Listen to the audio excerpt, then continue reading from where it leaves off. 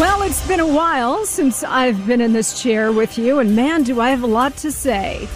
I am Monica Crowley, in today for Sean Hannity. So happy to be with all of you today.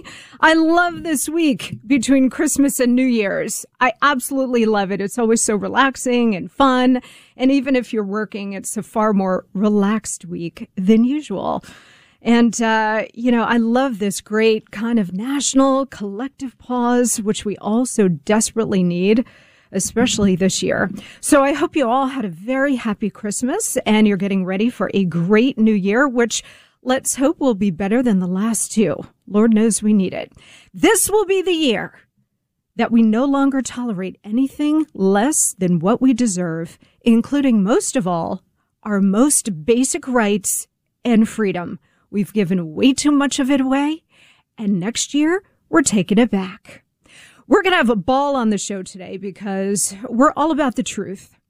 And we're going to deal with Joe Biden, the demented, doddering, corrupt fool of a president, and Kamala Harris, the incompetent, annoying, bullying fool of a vice president.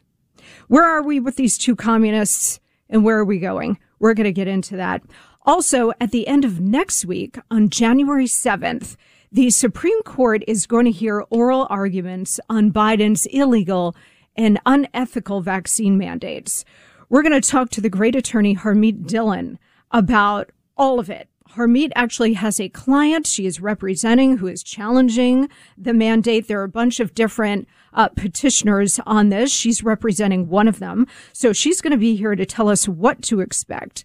I also have a very, very interesting question for Harmeet, one that I have not heard asked, and I'm not an attorney, but it struck me the other day. I was talking to somebody who said, this is the angle that we need to take on this. So I'm going to ask her a very intriguing question about these legal challenges and what is going behind closed doors and what's going in front of the Supreme Court. So you're not going to want to miss that. Also, I know that this time of year can be really fun for a lot of people. We just talked about this week and how festive and relaxed it is. But for a lot of other people, including our great military veterans, this can be a very dark time. We are losing our military veterans to suicide at a very high rate. It's still about 22 military veterans losing them to suicide per day. And that should concern all of us. This is not how a great country should deal with our greatest veterans. So we're going to talk to, a little later in the show, we're going to talk to Paul Lavelle, who is the founder and president of Operation Restored Warrior, a fantastic organization that intervenes with our most at-risk military veterans who are emotionally and spiritually broken and even suicidal. And this group saves their lives, and they do it through faith. It's really a remarkable group with a remarkable way of healing our military vets. So you're not going to want to miss that. That's coming up. Also, I am going to bring you the most underreported story of the year. The most underreported story, actually, of the last couple of years. So you're not going to want to miss that either. If you want to call in, join the conversation, 800-941-SEAN.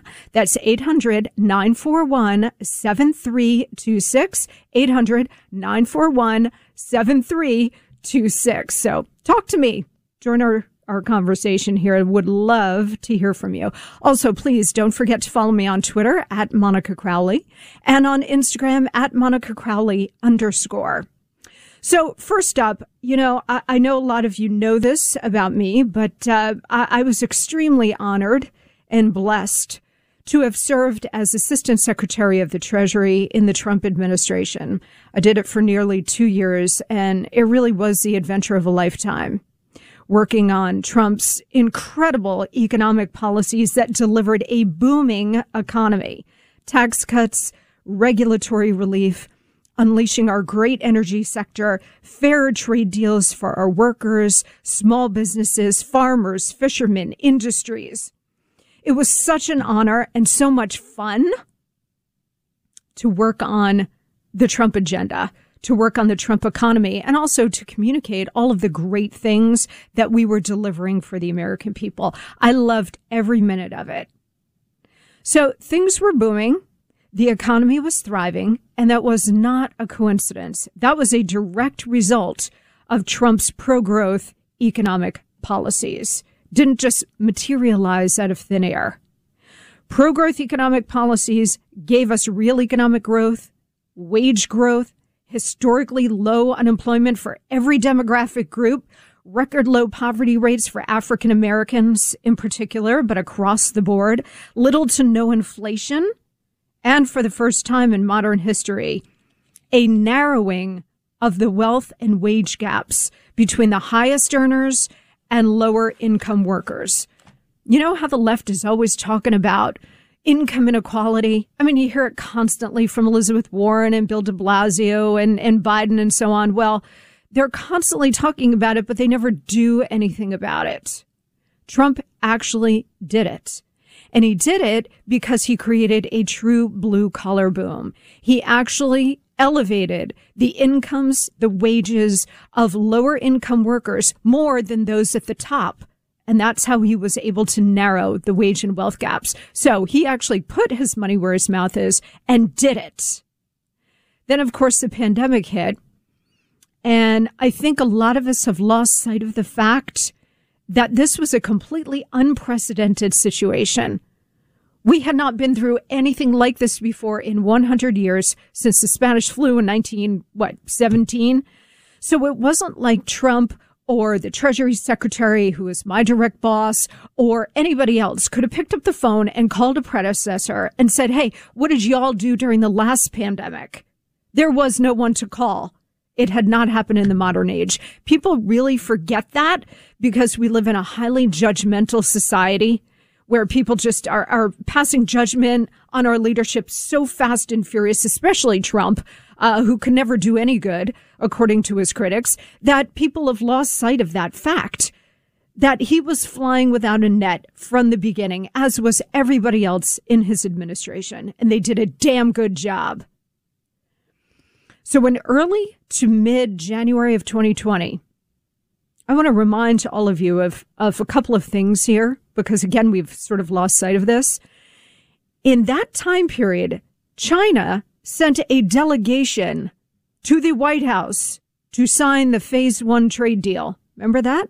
I was in the East Room for that signing. It was like January 8th or 9th, 2020.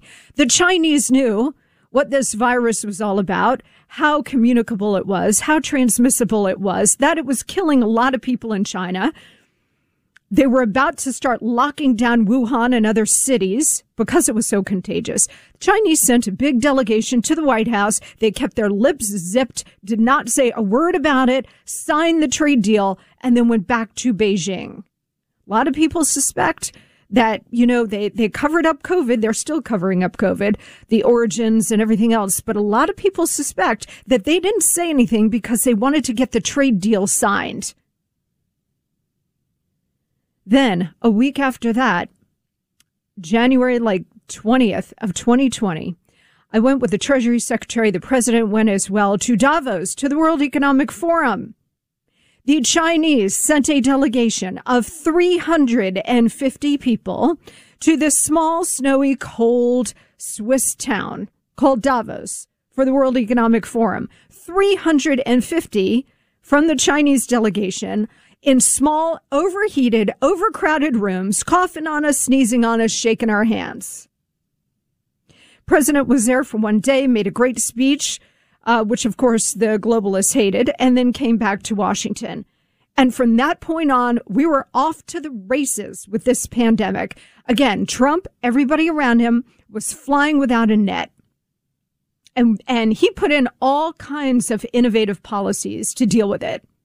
Travel bans from China and Europe, he got pounded for that. All kinds of programs like the Paycheck Protection Program, which we at Treasury helped to oversee, which saved an estimated 51 million small businesses and small business jobs. And of course, Operation Warp Speed, the development and distribution of the vaccines and therapeutics and so much else, which was really the biggest mobilization since World War II. Again, Trump did all of this on the fly in an unprecedented situation to get the American people through the most acute phase of this unprecedented crisis. And he kept the economy on life support until we could open again, which was like May of 2020. January 20th of this year, Trump handed Biden the fastest economic recovery from any crisis on record. That's leadership. What we have now is not leadership. This is Marxism led by a mumbling, bumbling, out-of-it fool. The result? A weakening economy, skyrocketing inflation, a labor crunch, a supply chain crisis, a catastrophic debacle in Afghanistan, Americans left behind, a wide open border with all of the problems that brings, surging crime, cities in crisis and collapse, Russia, China, Iran, North Korea, and terrorist groups emboldened and on the march, and suffocating COVID restrictions that make zero sense 2 years later. This is an epic failure of leadership. We have never seen such a fast and total collapse of public faith and confidence in our leadership. Never. And this is an extremely dangerous moment for the country and for every single American, both here and abroad. I'm Monica Crowley. We have so much more coming straight up. Again, the number is 800-941-SEAN, 800-941-7326. I am Monica Crowley. We are coming right back.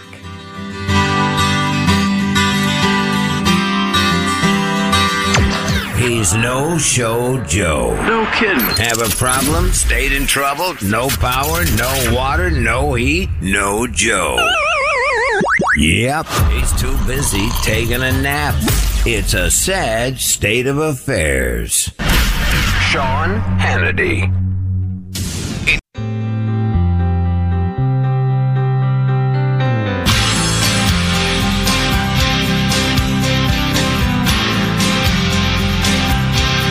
I want to ask you about something I asked weeks before the election when we sat down. You said you would absolutely serve 8 years if elected. Do you plan to run for re-election? Yes. But look, I'm a great respecter of fate.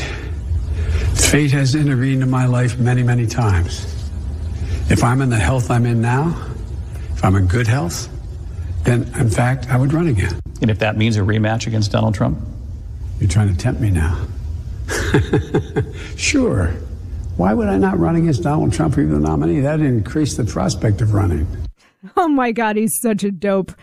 Joe Biden is such a dope.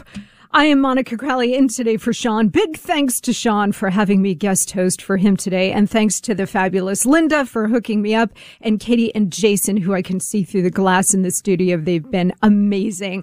800-941-SEAN. That's 800-941-7326 is our number to call in and get into the conversation. We're talking about leadership.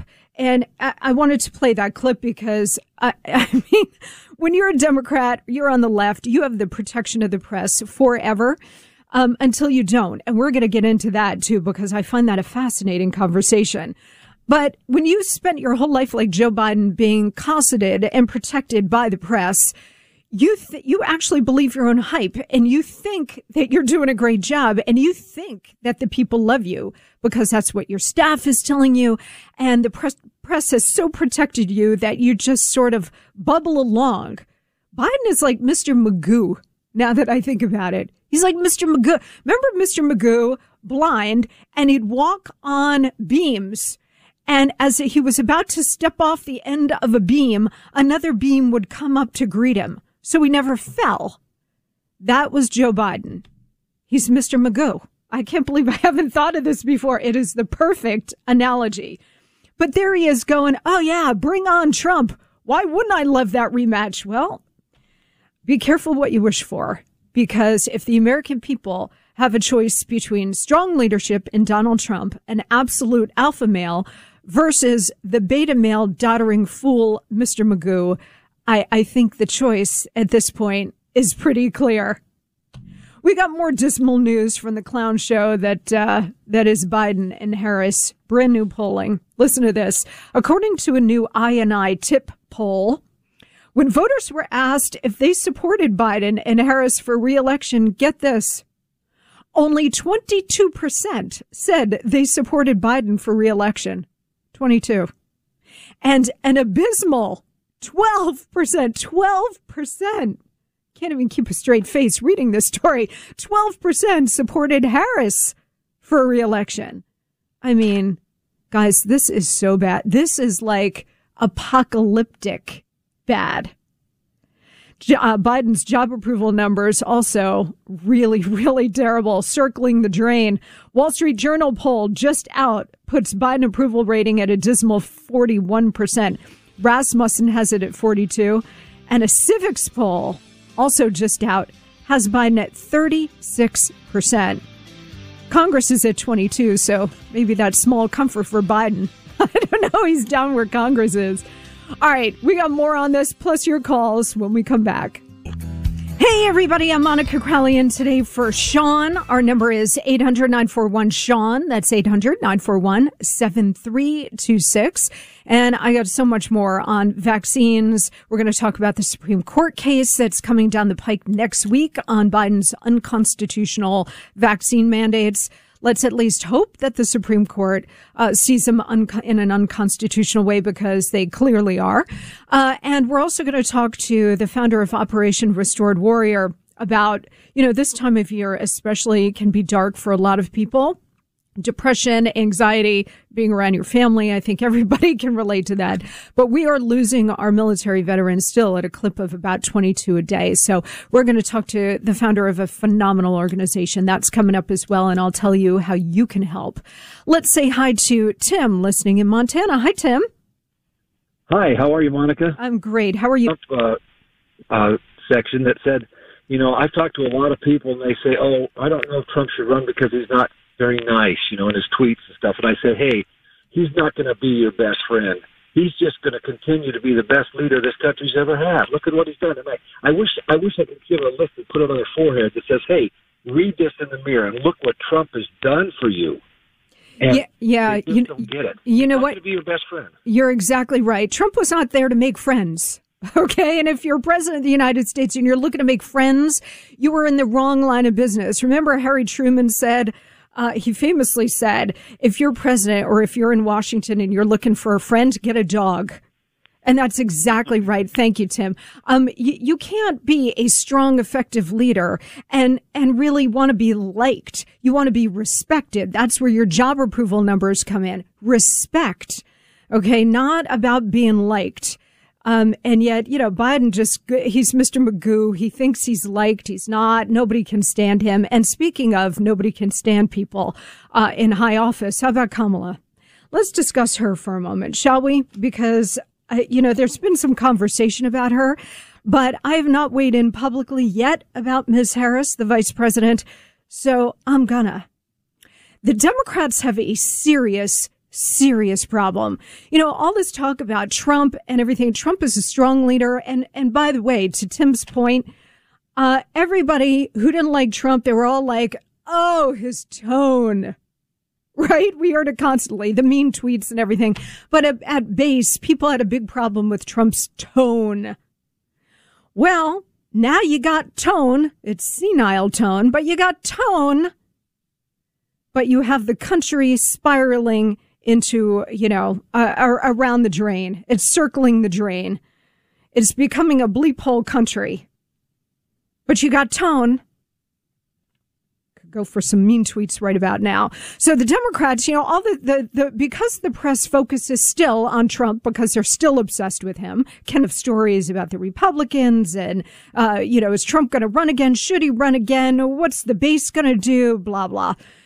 Well, they're ignoring the elephant, or I should say the donkey in the room, because the Democrats have a very serious problem, not only going into November, where the generic polling now on would you vote for a Republican or a Democrat for your member of Congress, that is now showing a Republican advantage between 4 and 10 points. The one poll that showed a 10-point spread, that is the biggest gap ever in the history of the generic poll. So assuming that those elections will be clean in every district and state, which is a big assumption, but assuming clean elections, this looks like it's going to be a landslide. Nothing is a given. A million things could happen. But as of now, it looks very, very good for Republicans. Going into 2024, I think the Democrats have an even bigger problem. Biden ain't running. He is not running. I know he says he is. He is not. Biden is eating soft foods. He's going to bed at 7 p.m. and he's hanging with his visiting angel's nurse now. Okay, now. So imagine what he's going to be like in 3 years. There is no way he is making it to a re-election campaign in 2024. No way. He can barely hold his head up. He's eating strained peas now. So, no, the Democrats are going to need another candidate at the top of the ticket. And it's going to have to be Kamala. And wait, hear me out. The only reason she was chosen for vice president is not because of her scintillating personality and her charm and her political skills. Oh, no. She was chosen because she ticked two very important boxes for the Democrats. She was black and she was a woman. For those reasons, she is going to have to be the nominee, because if they ditch her, the left is going to lose their minds. There's a very specific political reason here for this. Black voters still form the base of the Democratic voting bloc. And out of that, in particular, black women are the most reliable and I do think passionate voters for the Democrats. And they like and support Kamala. When you see her putrid poll numbers, what's actually holding her up? The 12% who said they want her reelected, those are black women for the most part. They like and support her. So the Democrats cannot afford to alienate black women. If they ditch Kamala Harris, black voters, especially those black women, will be pissed. And it's not like they're going to start voting for Trump or DeSantis or whoever is at the top of the ticket for the Republicans, but they probably will stay home. This is going to be an identity politics feeding frenzy, an explosion of identity politics. So the Democrats are stuck with her. And she is the most unpopular vice president in American history. People talk about Spiro Agnew, Dan Quayle, Walter Mondale.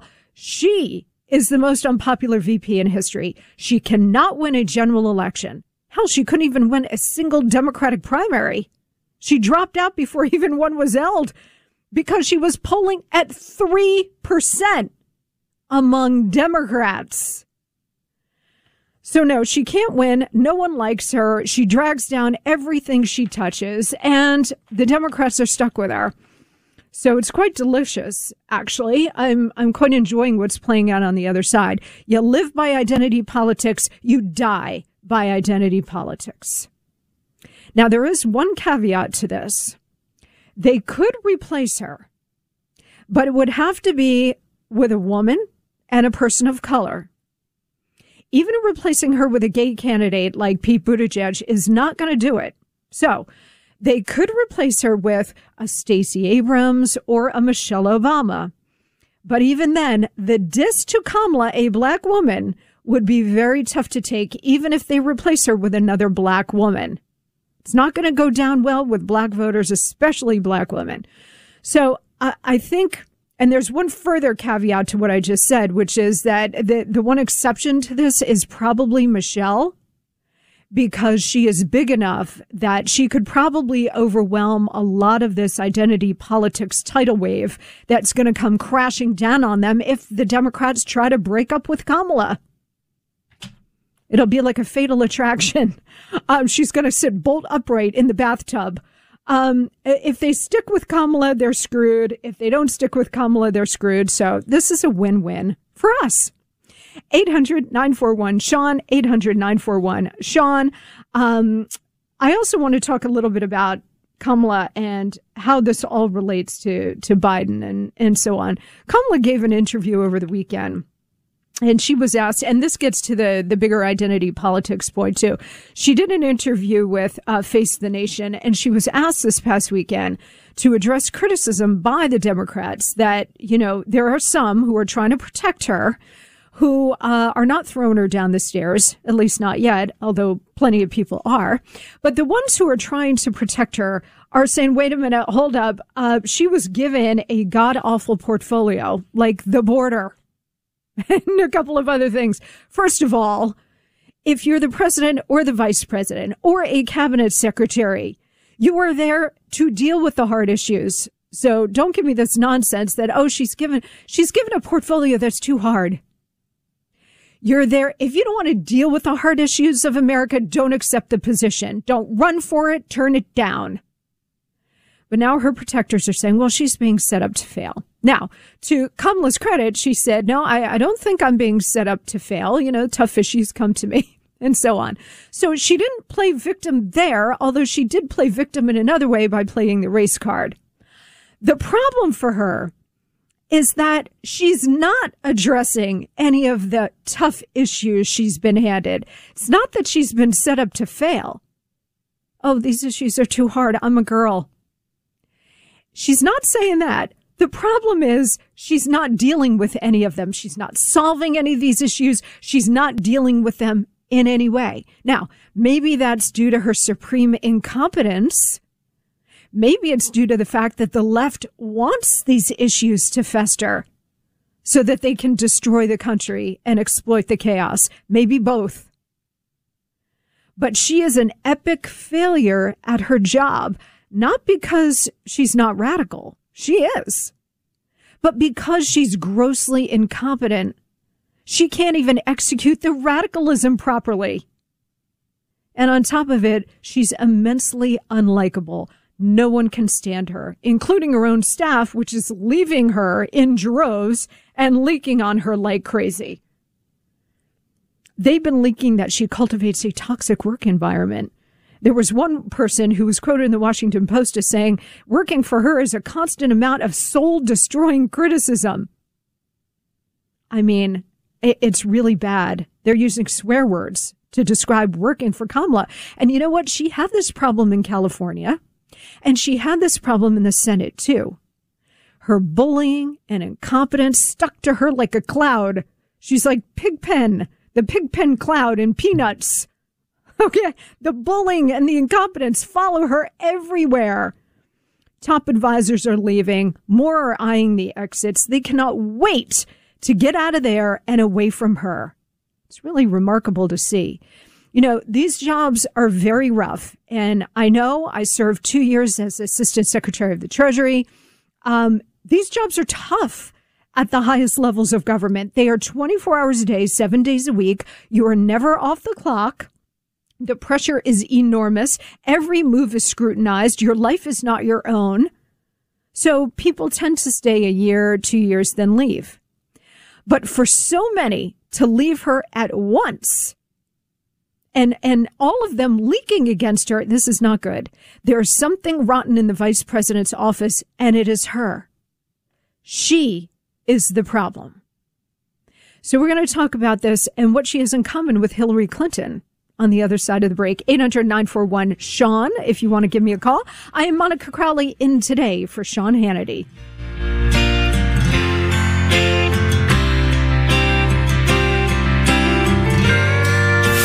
Bad for America. CBS TV edits the news like nobody else. This is the Sean Hannity Show.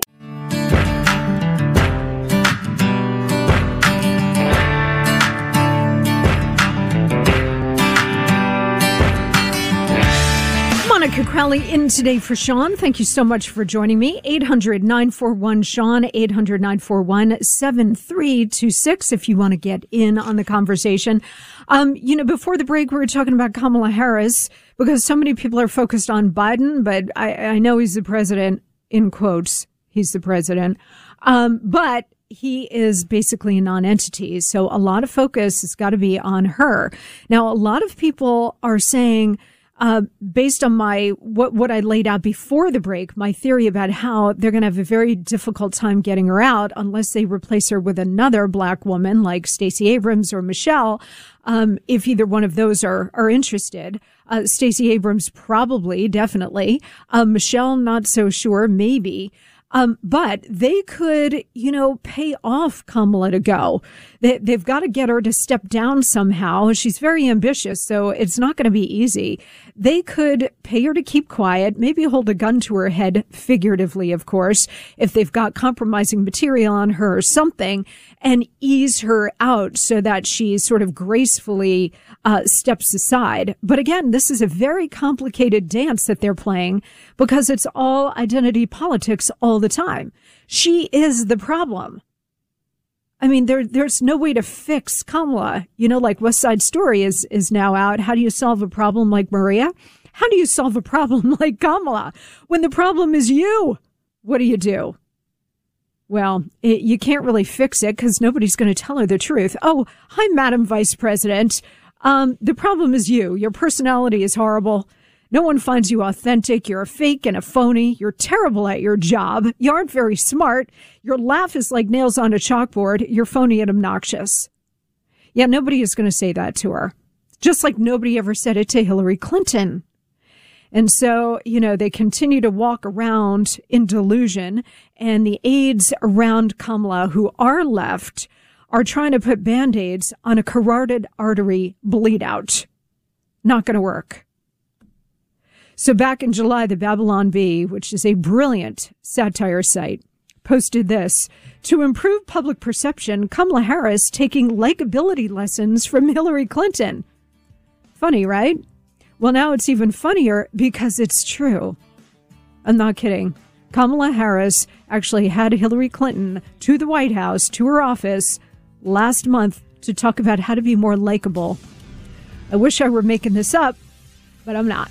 Monica Crowley in for Sean.